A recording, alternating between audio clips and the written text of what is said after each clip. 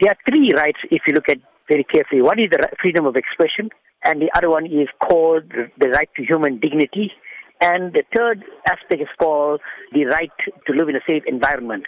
Now, these three rights all come under one ambit, that is under the so-called Bill of Rights in this country. What is very important, Salma, is not about banning the flag. This is important. The media had it wrong previously, the printed media.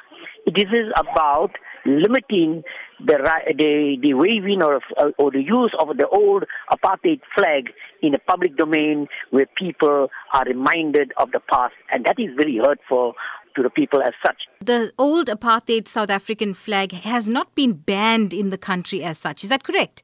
Absolutely. It hasn't been banned. They're not asking for its banning. They're saying, please don't use it in the public domain. Do not use it in where public has access to it. Do not use it where people will be reminded of the past. In other words, you can keep it in your museums. You can keep it in your houses, in your backyards, wherever it is. But please don't wear it. Don't expose it in the public domain. Now, remember, Salma, in America, there was a case in 1978 in Skokie, Illinois. The United States Supreme Court allowed for people marching, neo-Nazis marching through a town called Skokie where Holocaust survivors lived, and they were waving the Nazi flag.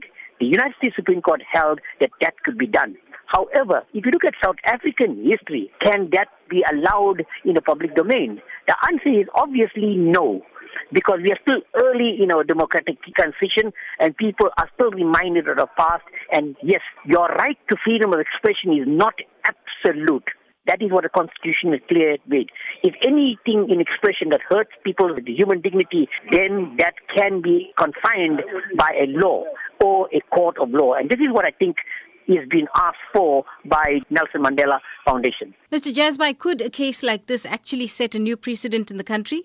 Salma, I'm going to make a prediction. This matter is going to go all the way to the Constitutional Court, just like the Tsunami Play judgment, if you remember, the one of the nose rings. This matter is definitely going to go to the Constitutional Court because either side is not going to take this lying down.